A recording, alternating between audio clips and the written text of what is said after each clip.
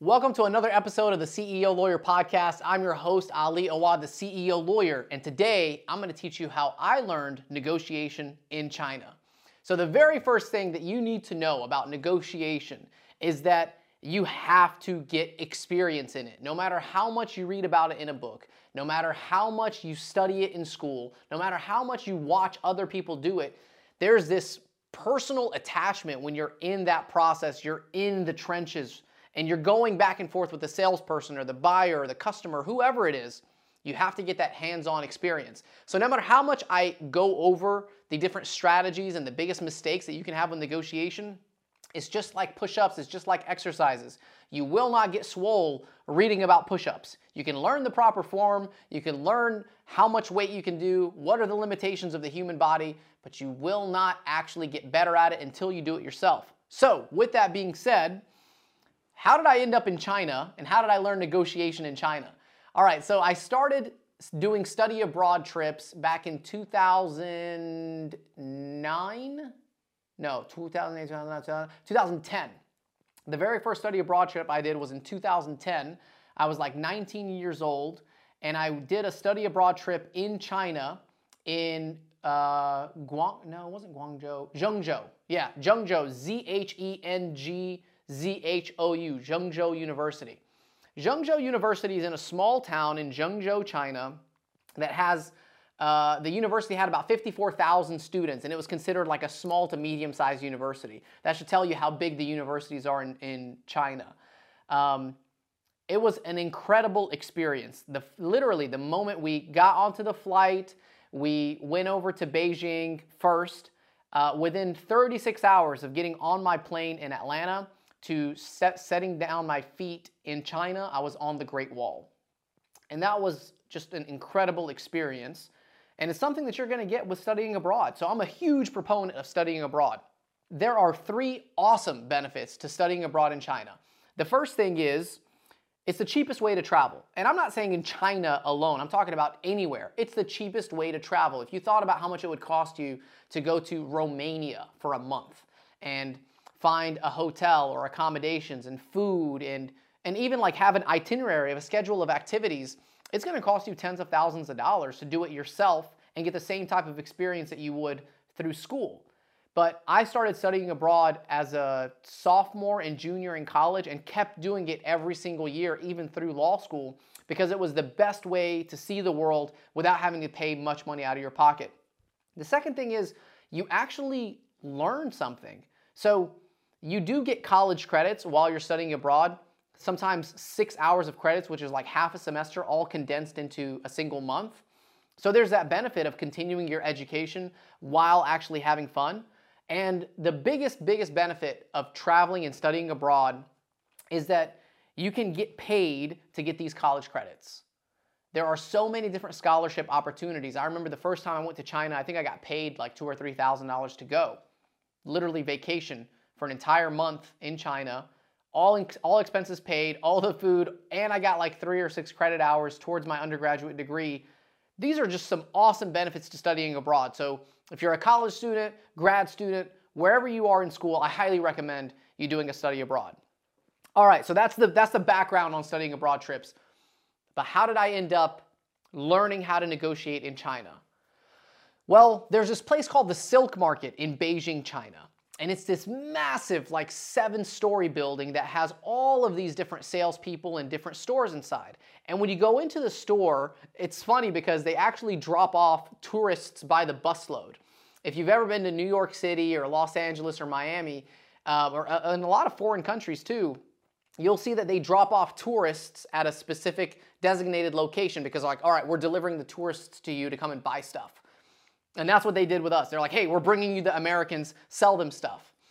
As soon as you walk in, it's like the biggest mall you've ever been in. It's like, ah, like all these different stores.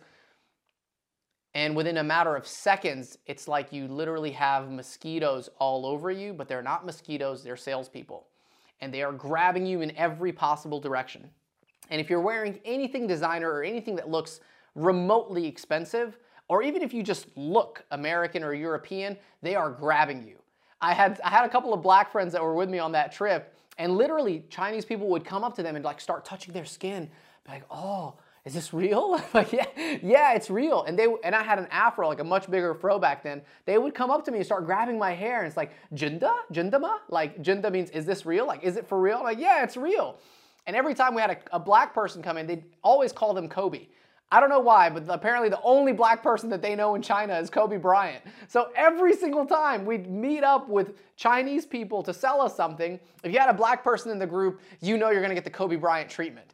And I'm not saying that because they were racist or anything like that. They just didn't have black people in China. Like you are literally exotic. If you are a black person in China, you're literally exotic. Even the darker complected Hispanic people that were in the group, or we had some Dominicans in the group and Puerto Ricans in the group, they were a little bit darker complected. They were like celebrities. But the biggest celebrity was the redhead that was in our group because they have no redheads in China. Anyway, I digress. If you go to the silk market in Beijing, I'm going to give you some tips and tricks that I learned on how to negotiate properly.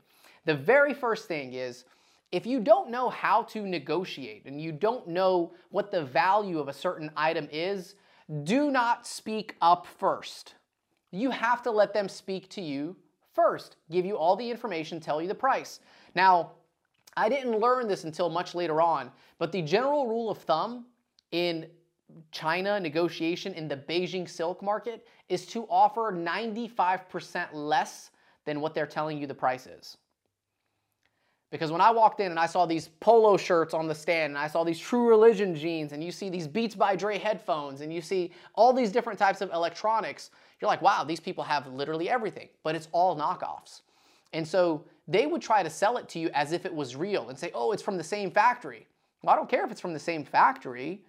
First of all, that's probably not true. And secondly, even if it was, it's not like you're gonna have the same warranty and customer service. And third, it's clearly secondhand because it's in this flea market, right? So what a lot of people messed up on was they would agree to whatever price they thought was just reasonable based on their feeling. So I'll give you an example. I went and bought a ton of True Religion jeans when I was in China in 2009, 2010. And True Religion jeans are like $100, $200 in the US. At least I guess that's how much they were at that time. I don't know how much they are now. But when you're there and you're thinking, okay, I can get these for half off, like $50 compared to $100, you might think that's a good deal because, hey, they're still jeans, they still work, but the quality isn't quite there, right? The buttons would start coming out, the zipper might get stuck, they might get a little tear or something in the seams. So it's not really a True Religion product, it just looks like it because of the quality of their ability to fabricate. Now, if you were to get offered something for 50% off and they say, hey, look, here's this booklet right here. We're gonna give you this booklet for 50% off of what you normally get it. Yeah, I know you buy it in the US for $2, but we're gonna give it to you for $1 here. And all you're looking at is just, oh, well, this looks similar to what I would buy back home. It looks the same, it feels the same. So if I'm getting it for half off, it's gotta be a great deal, right? Wrong. The problem with that is that you don't know what the true value of that product is. In some situations, 50% is a really, really good deal.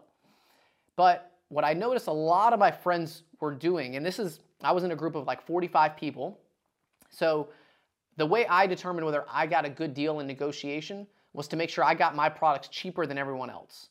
And so here's what I did. I waited for everyone else to go and buy stuff that I wanted to see how the negotiation process went.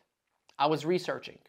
First thing you should always do is research. Before you make any sort of offer, before you begin any sort of negotiation, research. You can either research online, get that information. Back in 2009, 2010, it wasn't readily available to get this stuff online. I'm not saying it predated the internet, but there weren't as many blogs and as many YouTube videos online. So you can do it online, or you can research in person by talking to salespeople. When you're talking to salespeople, you'll notice that they're going to throw out an offer, throw out a price, but they want you to give them a number first. And if you don't know enough about that product, you never give a number first. And if they're the type of salesperson that's going to pressure you to give them a number, then you have to give them a number that's so absurdly low that it's like as close to free as possible. 95% off of what they would normally ask for.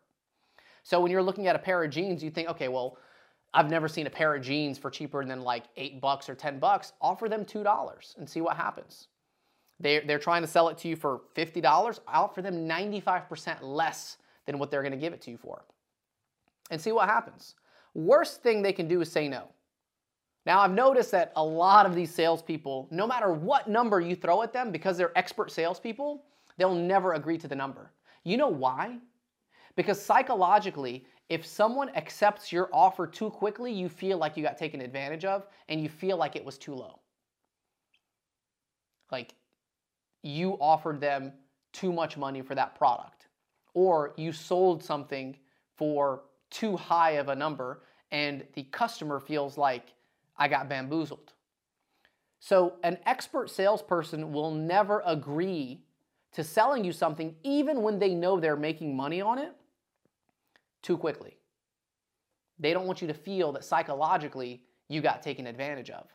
So what I noticed with my friends, they would go and try to buy these True Religion jeans and they would offer them like, hey, I'll give you $20 for them.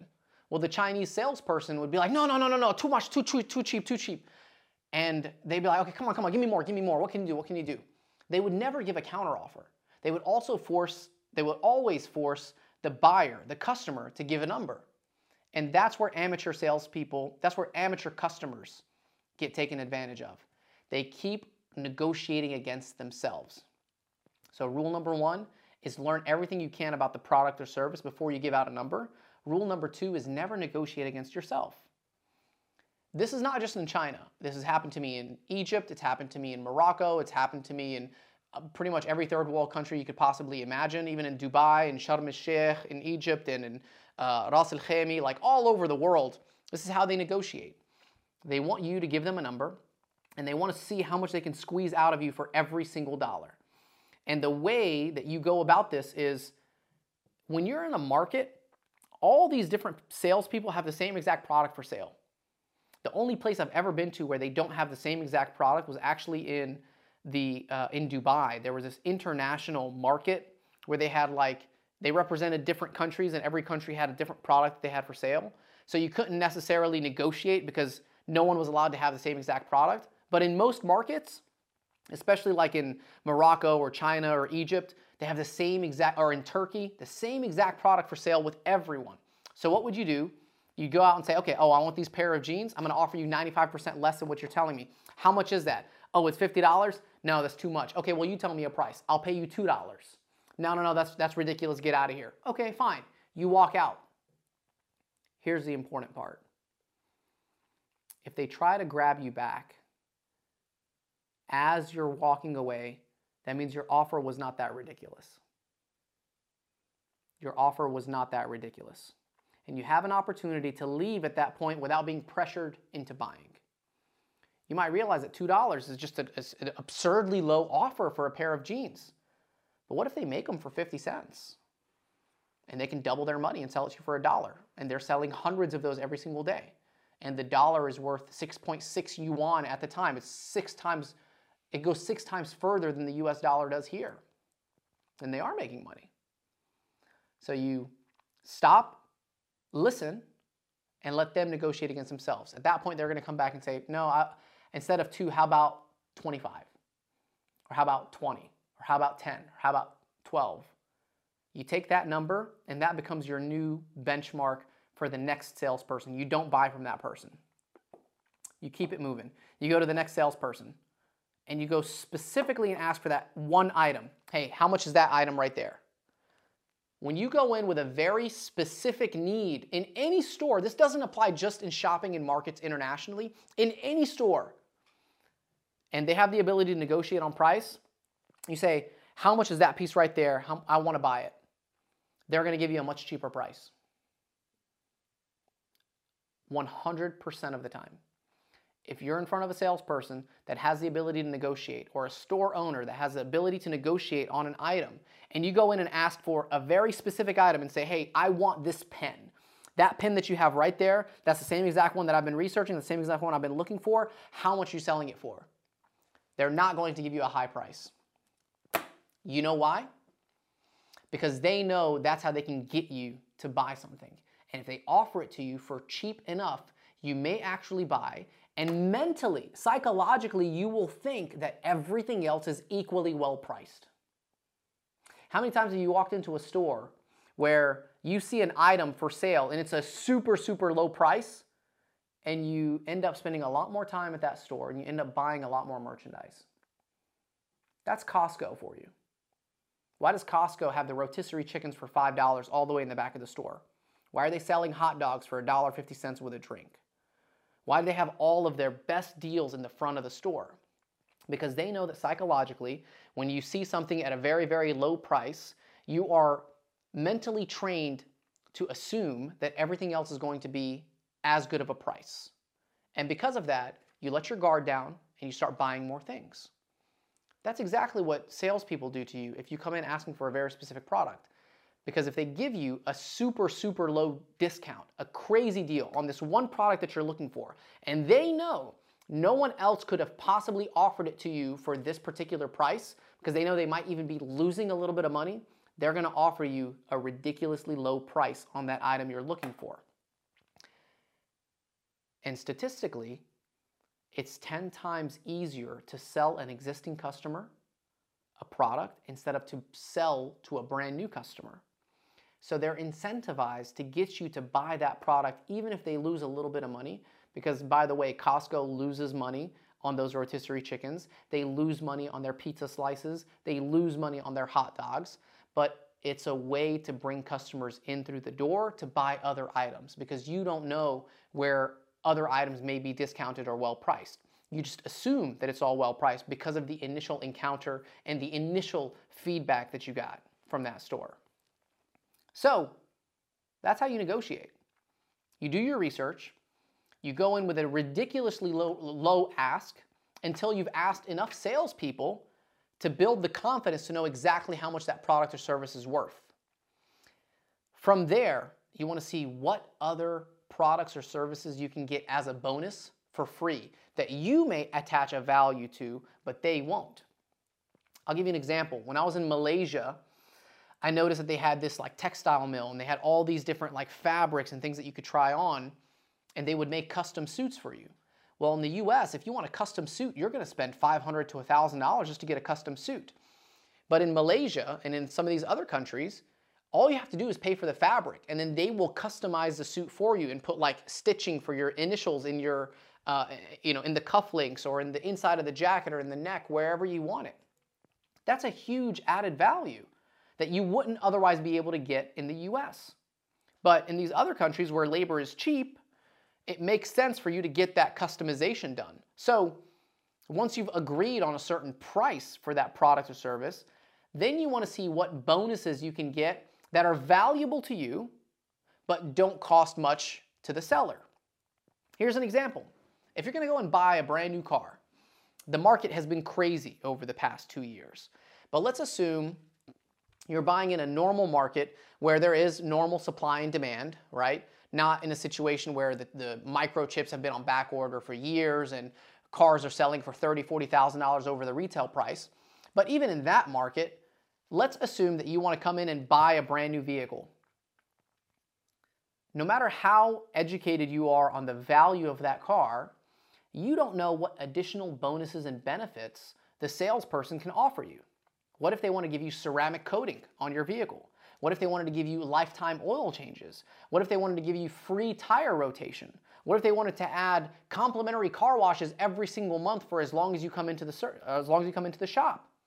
Well, these are all added bonuses and benefits that you have a value to, but they don't mind throwing in because they already have the infrastructure for it. So, in order to really maximize a negotiation, first, you must do your research to know how much the actual product or service is worth.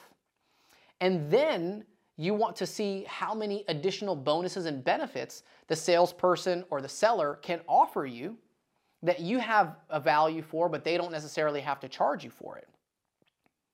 And then finally, the third thing you want to do is make sure you're not pushing too much. Whether you're the salesperson or the customer, you don't want to push the other person too much because there are additional benefits that can come down the road. Now, if it's a one and done deal, you're never going to see this person again, and you don't care about the relationship, that's a different story. I don't think I'm going to go back to the silk market in Beijing. I made a lot of enemies there, I'll tell you that. Especially when I come in and be like, yo, I'll give you 32 cents for this thing. And they're like, no, no, no, get out of here. Whoosh, stupid American. Like, well, little do they know I'm actually Arab. But I didn't care about the relationships there because it's just a transactional relationship. I'm coming in to buy, they want to sell me something, and I'm going to end with a crazy story about how they tried to rip me off there. But in normal transactions, you want to put a value on the relationship with that particular salesperson or that company. So even if you know you're getting not the best deal in the world, but you know you're getting a fair deal on the product or service, you know that you're going to have great customer service on the back end, you know that they're going to add in a few freebies that you attribute some sort of value to, well, now there's a relationship component that you need to pay attention to. And if you feel like the relationship is going to improve over time and they're going to offer you things in the future that you otherwise wouldn't be privy to or have available to you, then you need to take that into consideration. You know, buying and selling should be fun. You should have a good time when you're in the process of buying. If you ever feel like I'm being forced to do this, I'm not happy with it, there's too much pressure as a salesperson or as a buyer, as a seller or as a buyer, it's not fun and you're not going to actually enjoy the process. You're going to get buyer's remorse before you even swipe that card. So make sure you're taking these things into consideration. Sometimes the enjoyment that you get just from talking to a salesperson and learning about them, I promise you that the salespeople in that Beijing market in China, the silk market in Beijing, are some of the most educated people I've ever met. You'd walk in and based on the color of your skin, they would change the language that they spoke with you. They would literally speak with me in German, French, Italian, English, anything that, hey, you look like this color. Apparently not a lot of Arabs went there, so they didn't really speak Arabic much. But they knew the basics of at least 10 or 11 different languages. And I put a tremendous amount of value on that because it's like they're willing to go out of their way to learn your language so that they could sell you something, which is incredibly admirable. But at the same time, they're very aggressive. If they know you got money and you're offering something, man, those Chinese women will literally pull you back into that silk market store. They're going to block you in. They will literally block you in from being able to get out of the store until you pay them that money.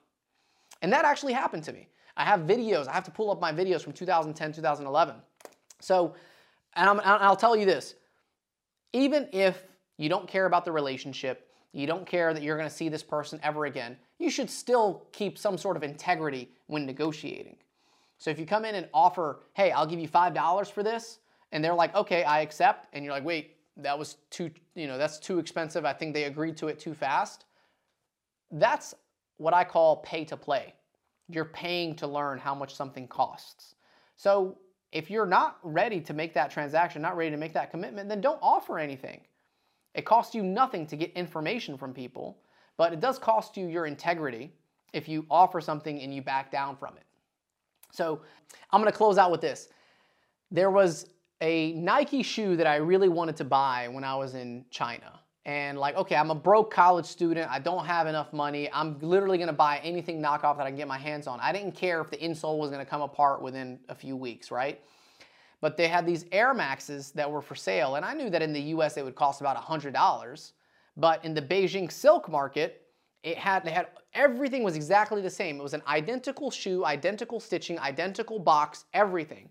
And I found a shoe that I wanted to try on. I put it on, it was a little tight. Said, I put it on, like, you know what? It's a size 9. I really want a size 9.5. They said, okay, fine, because I knew that was the size that I was going to wear, back home. So the salesperson left, and I'm literally sitting inside this like tiny mini factory of Nike shoes. Salesman came back after about 5 minutes, handed me a box, looked at the box, yep, 9.5. Looked at the inside of the box, yep, it's the same exact shoe. I said, cool. Here's the money. I think I paid like 20 or 30 bucks for them, which was a deal, by the way. And I didn't even try them on. I said, you know what, it's fine. I don't really care about, it's a size 9.5 shoe, right? I saw it on the box.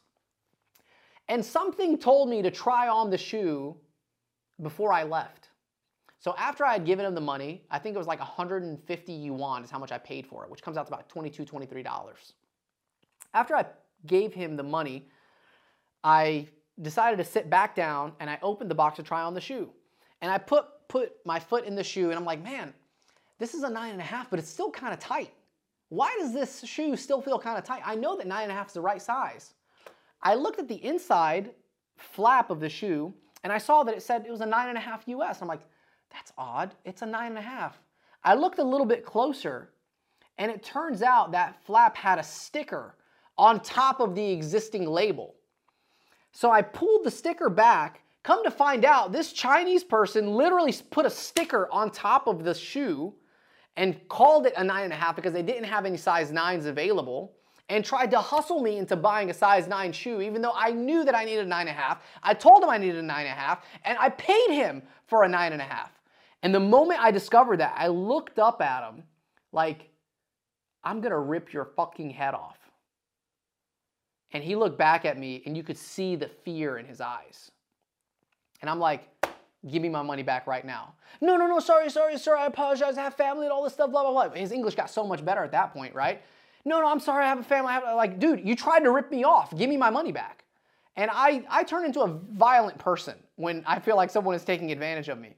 And I've done this before, and I'm not proud of it, but I literally told him, look, man, I am literally going to destroy you and your store if you don't give me my money back right now. And it was one of those things where I just felt, you know what? I don't care what happens at this point. I'm not going to walk away and get ripped off. That's one thing I absolutely hate is when someone tries to rip me off intentionally. I will let the world burn before you cheat me. And I made that very clear to that Chinese salesperson. So luckily, he saw that I was actually serious and he gave me the money back. I walked out of the store and I decided at that point, for how much emotional trauma I had just experienced, I would rather just go to the Nike outlet back in the US and buy a pair of actual Air Maxes for 50 or 60 bucks than to go through that whole experience again. So I did learn a lot about negotiation in China. I learned how to study and how to research. I learned to let other people make the mistakes before me. I learned to only offer a ridiculously low amount in the pursuit of learning how much a product or a service costs. I learned that you can get additional bonuses and freebies by getting them to customize the shirt or the suit or the pants or whatever it is. And then I learned the value of the relationship, which is actually what caused me to not buy from China, but to come back and buy back home. So those are all of the things that I learned while negotiating in China in the silk market in Beijing. I hope this podcast has been helpful to you. If you have any questions or comments, please drop them in the comments below. Thank you all so much for tuning into the CEO Lawyer Podcast, and I'll see you all on the next one.